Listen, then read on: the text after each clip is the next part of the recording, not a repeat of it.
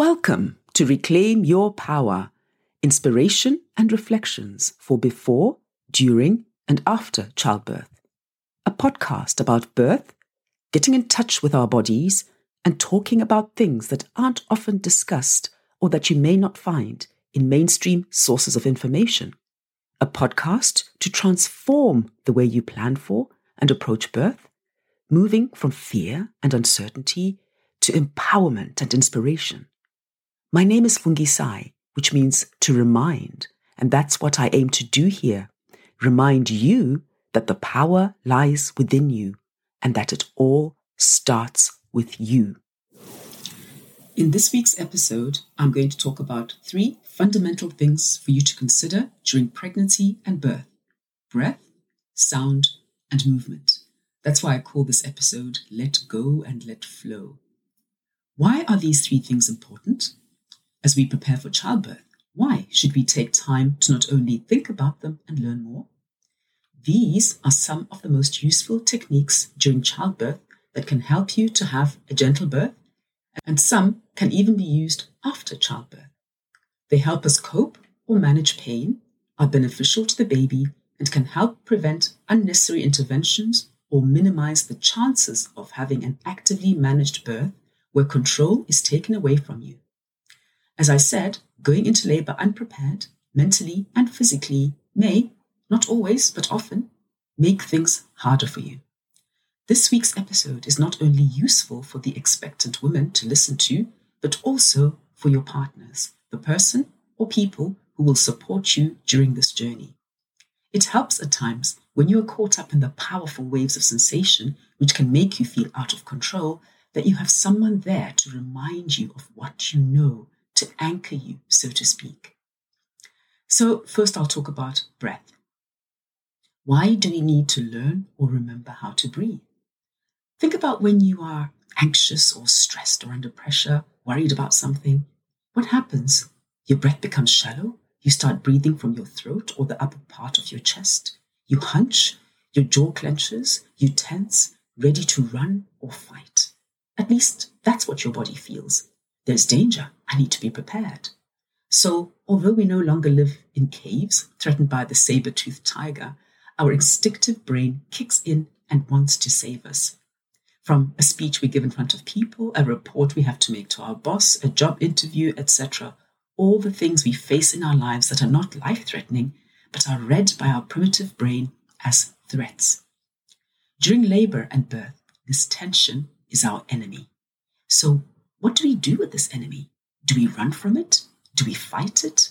Or do we befriend it?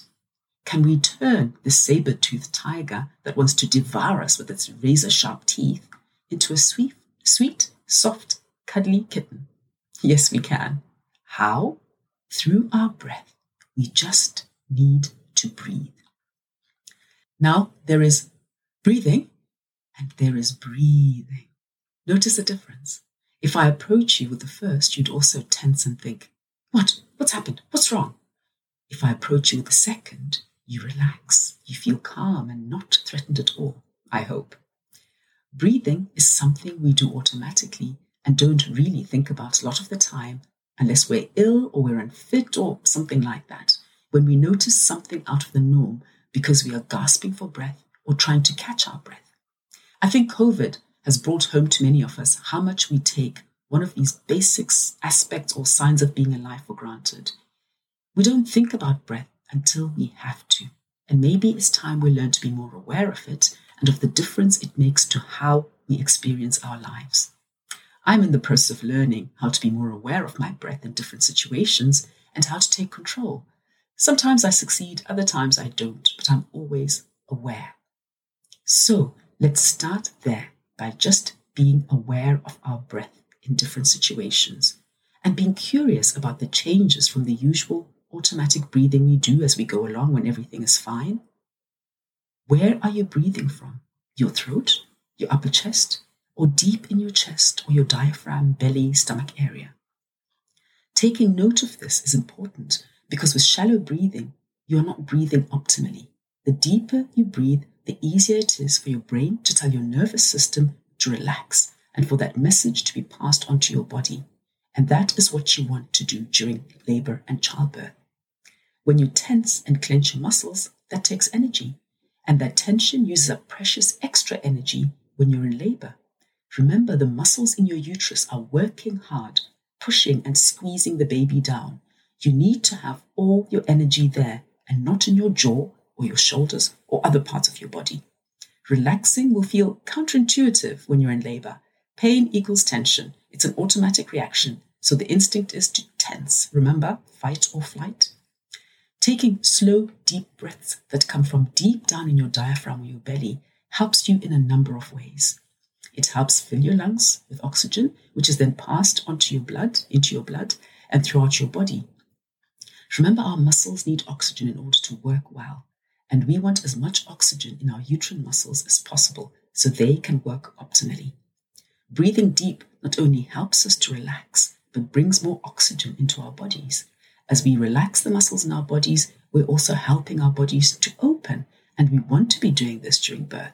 Opening, not closing. Deep breathing tells our nervous system that everything is okay and we are calm, which aids the release of oxytocin and endorphins, the love hormone and the pain-killing hormone. Contractions will be more efficient and the body will work as it should. Because we've forgotten how to listen to our bodies, it's important to learn how to do this type of breathing. It should come naturally to you if you surrender to the process during your birth and let your body guide you. But many of us don't have this awareness anymore.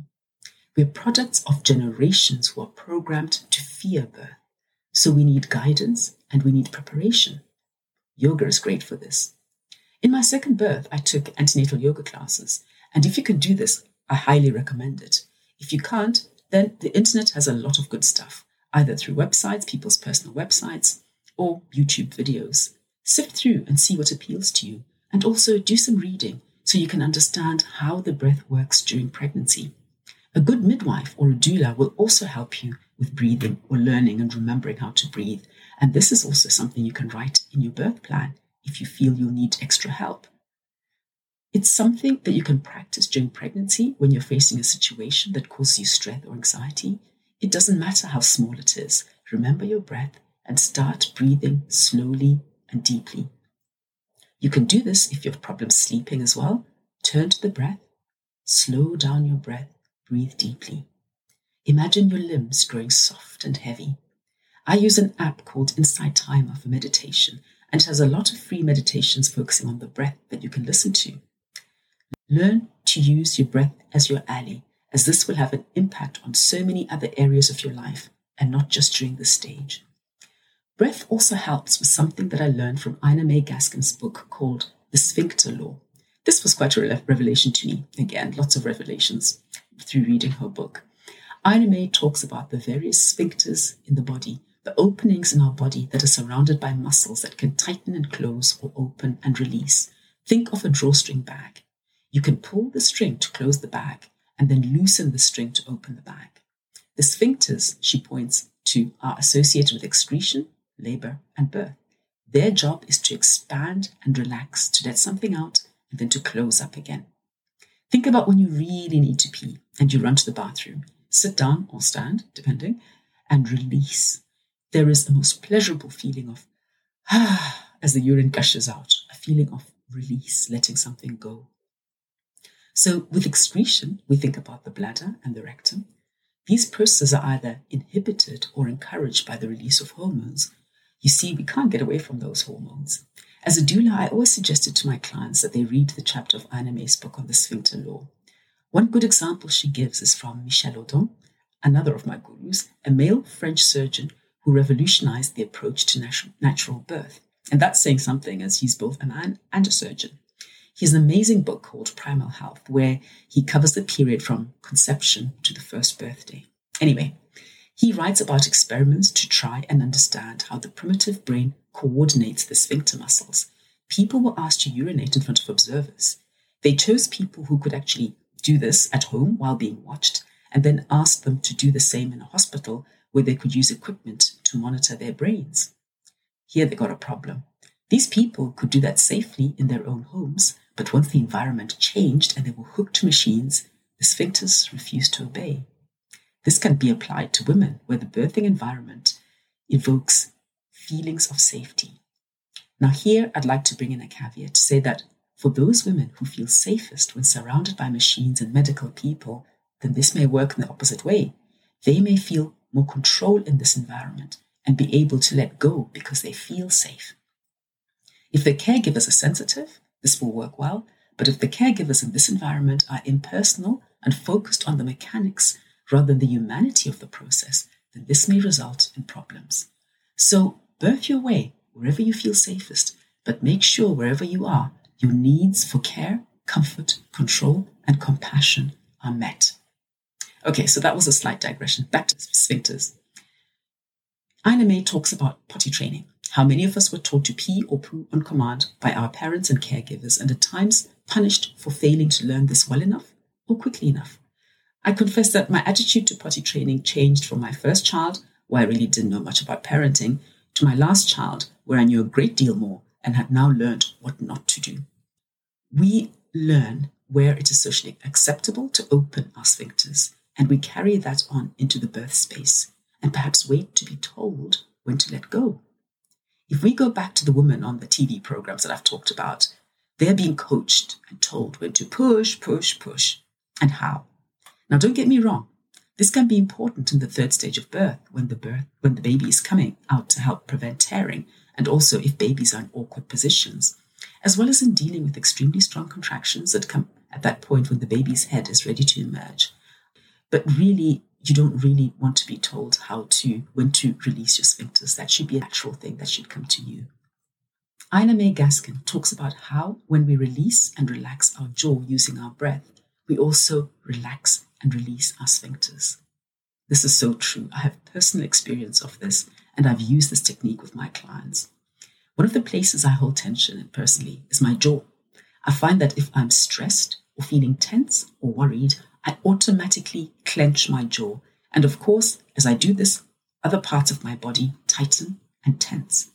So before the birth of my daughter, which was my last birth, I practiced relaxing my jaw, so to speak. It's quite funny to do this. You basically sit there with your jaw loose and you open your mouth a bit, not looking too intelligent, it's a bit of a blank expression on your face. But if you breathe, relax your jaw, you feel your nervous system begin to chill. In my last birth, the contractions were hard and fast, as I've told you earlier. Usually contractions build up gradually as the uterus muscles squeeze and they reach a high point like the top of a wave, and then they quickly subside as the muscles relax. There's a break depending on where you're at in the labor. It can be 10 minutes, 7 minutes, but these breaks get shorter as you get closer to the big event. What happened in my labor was that the uterus would contract and I would breathe, breathe, breathe, then get to the top of my contraction. I'd think, okay, I'd start to come down, my uterus would start to relax. But before I got to the point of total relaxation, where I knew I'd get a break, they'd start building up again. So I basically didn't get a break. It took everything I had in me to hold on and keep breathing. But my breath kept me anchored in the storm of contractions. I was so tempted to just clench my jaw, to frown, to tighten everything in my body, to cope with the pain.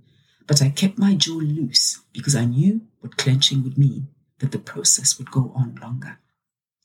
When I was kneeling in the pool, at one point my husband noticed that I was frowning, which meant I was beginning to clench, and he gently stroked my forehead to remind me to relax, and I did. I knelt in the pool with my arms hanging over the sides, my hands loose, doing everything I could just to stay loose. By keeping my jaw relaxed, trying my best to keep my body relaxed, which was easier in the water, as this also helped support me, I also helped my sphincters to relax. My cervix opened fully, and as our daughter's head descended, my vaginal opening expanded, and she passed through quickly and safely. Breath was my friend. I remember also when I was in labor with my first child. I think I knew about taking deep breaths, but I didn't really understand why. I tried to remember, but as each contraction came, I clenched and tensed my body against the pain. That birth probably took a lot longer than it should have, considering I was young, very active and healthy. But I didn't know how to breathe and to work with my body, so I worked against it. As you can see from the example of my third child's birth, when you're caught up in the throes of labor, It isn't always easy to remember to breathe and how to breathe, so a birth partner is really useful here. You as the birth partner don't have to give her commands, but something simple like looking at her and saying, look at me, breathe with me. And you begin to take long, slow breaths while stroking her back, her forehead, her shoulders is good enough. And that will serve to remind her, and she will start to follow your breathing until she gets her rhythm back. You're just gently reminding her of what she already knows. When you see her body tensing, frowning, clenching of the jaw or hands, shoulders hunching, just gently stroke these parts, smooth them down, keep breathing with her until she relaxes again and finds her rhythm. It's all about finding a rhythm and then working with that, changing the rhythm when you feel it serves you, and having as little disturbance as possible. We call this the dance of labor. And with that dance come two other things, sound and movement. Sound is a fun one, and it's another discovery I made during my second birth. I'd heard of women screaming, shouting, moaning during birth, but I hadn't really thought much about it and what it means. In my first birth, I made no sounds at all. I literally birthed in silence. Not a good thing.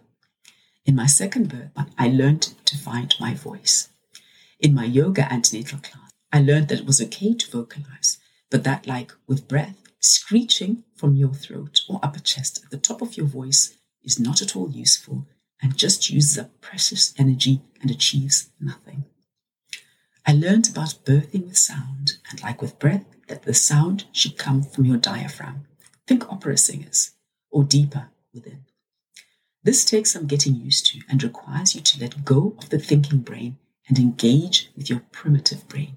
It requires you letting go of your inhibitions, not worrying about what your partners or what your midwives will think. They actually don't care, as I've seen and heard it all. It requires getting in touch with the deepest primal part of you and letting it take over, letting your body speak. I remember hearing myself from what seemed like a distance, or so it seemed, as I made these strange, deep, moaning, almost mooing sounds. Some part of me thought, oh, that sounds weird. But because I was so deep into the process and my environment was safe and supportive, I let the sounds come and I let go and allowed my body to open. Don't be afraid of the sound. Let go and make the sounds your body wants to make. This is part of the process and it's helping your body open. Sound is another way that helps midwives, at least intuitive midwives, to tell at which stage you're in the birth process. The sounds change as you get closer to birthing your baby. Amazing, right? The final part of the dance is movement. This is not such a strange thing anymore, but there are generations of women who spent labor and birth lying down. Why? Because it was convenient for their caregivers to have them lying down all placid, and a few generations ago, women were even drugged. This was in line with conventions of the time that women should give birth quietly and placidly and not be moving around moaning loudly, as this would probably have been seen as unfeminine or unladylike, since we were supposed to be the fairer sex, so to speak. I won't go into detail now, and we'll come back to this in the episode on birthing positions. But like breath, movement is your friend. Lying still during labor slows down your birth and does not aid your uterine muscles. Movement does. One of the things Ina May Gaskin says regarding movement and staying upright during labor and birth is about the law of gravity. Water always flows downhill. So think what happens with the baby. He or she is moving down, and when you're lying flat on your back, does this help your baby to move down? Nope. So upright positions are always good to help your labor progress well. You don't have to stand all the time. You can kneel. You can go on all fours. You can sit on a chair at the edge of the bed. The upper part of your body should ideally be upright, but leaning forwards. If you really need to lie down, you should lie down on your side and not on your back. Sometimes if your labor is long, you need this. But once you feel rested, then if you can, get up even on the bed and kneel, lean on the top part of the bed or against the wall. If you feel the call to dance, then dance. It's always nice to have a birth playlist with songs that soothe, inspire, or empower you. You'll know what works for you. I had a whole range in my second birth, which I then used again in my third birth, of music ranging from Sting to Buena Vista Social Club, Sade, Yuma Sekela. It was an eclectic mix, but it was perfect for me. I still remember hearing those songs, even when I was deep in labor. And even now, when I hear them, it takes me right back to that special moment. You can sway and dance through your contractions, rocking your hips, letting your body move the way you want to. This is also a great way to just relax your muscles and to dance your baby into the world. Don't restrict yourself. Move the way you want to. So I've reflected on 3 things that may help you birth your way and that will help with the pain and may also help with having a more efficient, or to use a better term, positive and gentle birth. These are basics that all women should know about. And if no one has told you, then I suggest you ask your midwife or doctor at your next appointment and see what they say. Please don't beat yourself up if you're unable to do some of these things. One thing you can definitely use is breath. Your movement may be curtailed by continuous monitoring. Remember, you can say no to this if it's not strictly necessary. Usually it's just protocol or convenience. But if you can, try at least to sit upright or kneel on the bed. That is one way to get around being confined to the bed. In these positions, you can still sway and rock your hips. You may notice that if you are made to lie still on the bed, the labor will progress much more slowly and will be much more painful, and your baby may end up in distress. Remember, the baby is also working hard and being squeezed on and off. And if labor does not progress because you are chained to the bed, your baby will get tired. Their heartbeat will start to fluctuate, and then you will have to receive emergency procedures. If you can avoid this, try, as this is better for both you and your baby. We all know there are certain things that can't be avoided because birth is unpredictable, and we can all accept that. But there are more procedures that are done that are avoidable and that we can prevent by starting with taking back control, breathing, vocalizing, and moving. Simple things that cost us nothing and that can only improve our birthing experiences. My next episode will be the 3rd in this series, Birth Your Way, and I'll talk about delivering your baby and the 3rd stage of labor, delivering your placenta. I hope you will join me. If you have found this podcast helpful, interesting, thought-provoking, or even challenging, please share. I would also appreciate any comments or reviews. My podcast is now on Apple Podcasts where you can leave a review. I'm always happy to hear what you think and to learn. Thank you for being here, for listening. This is Fungisai, reminding you to reclaim your power.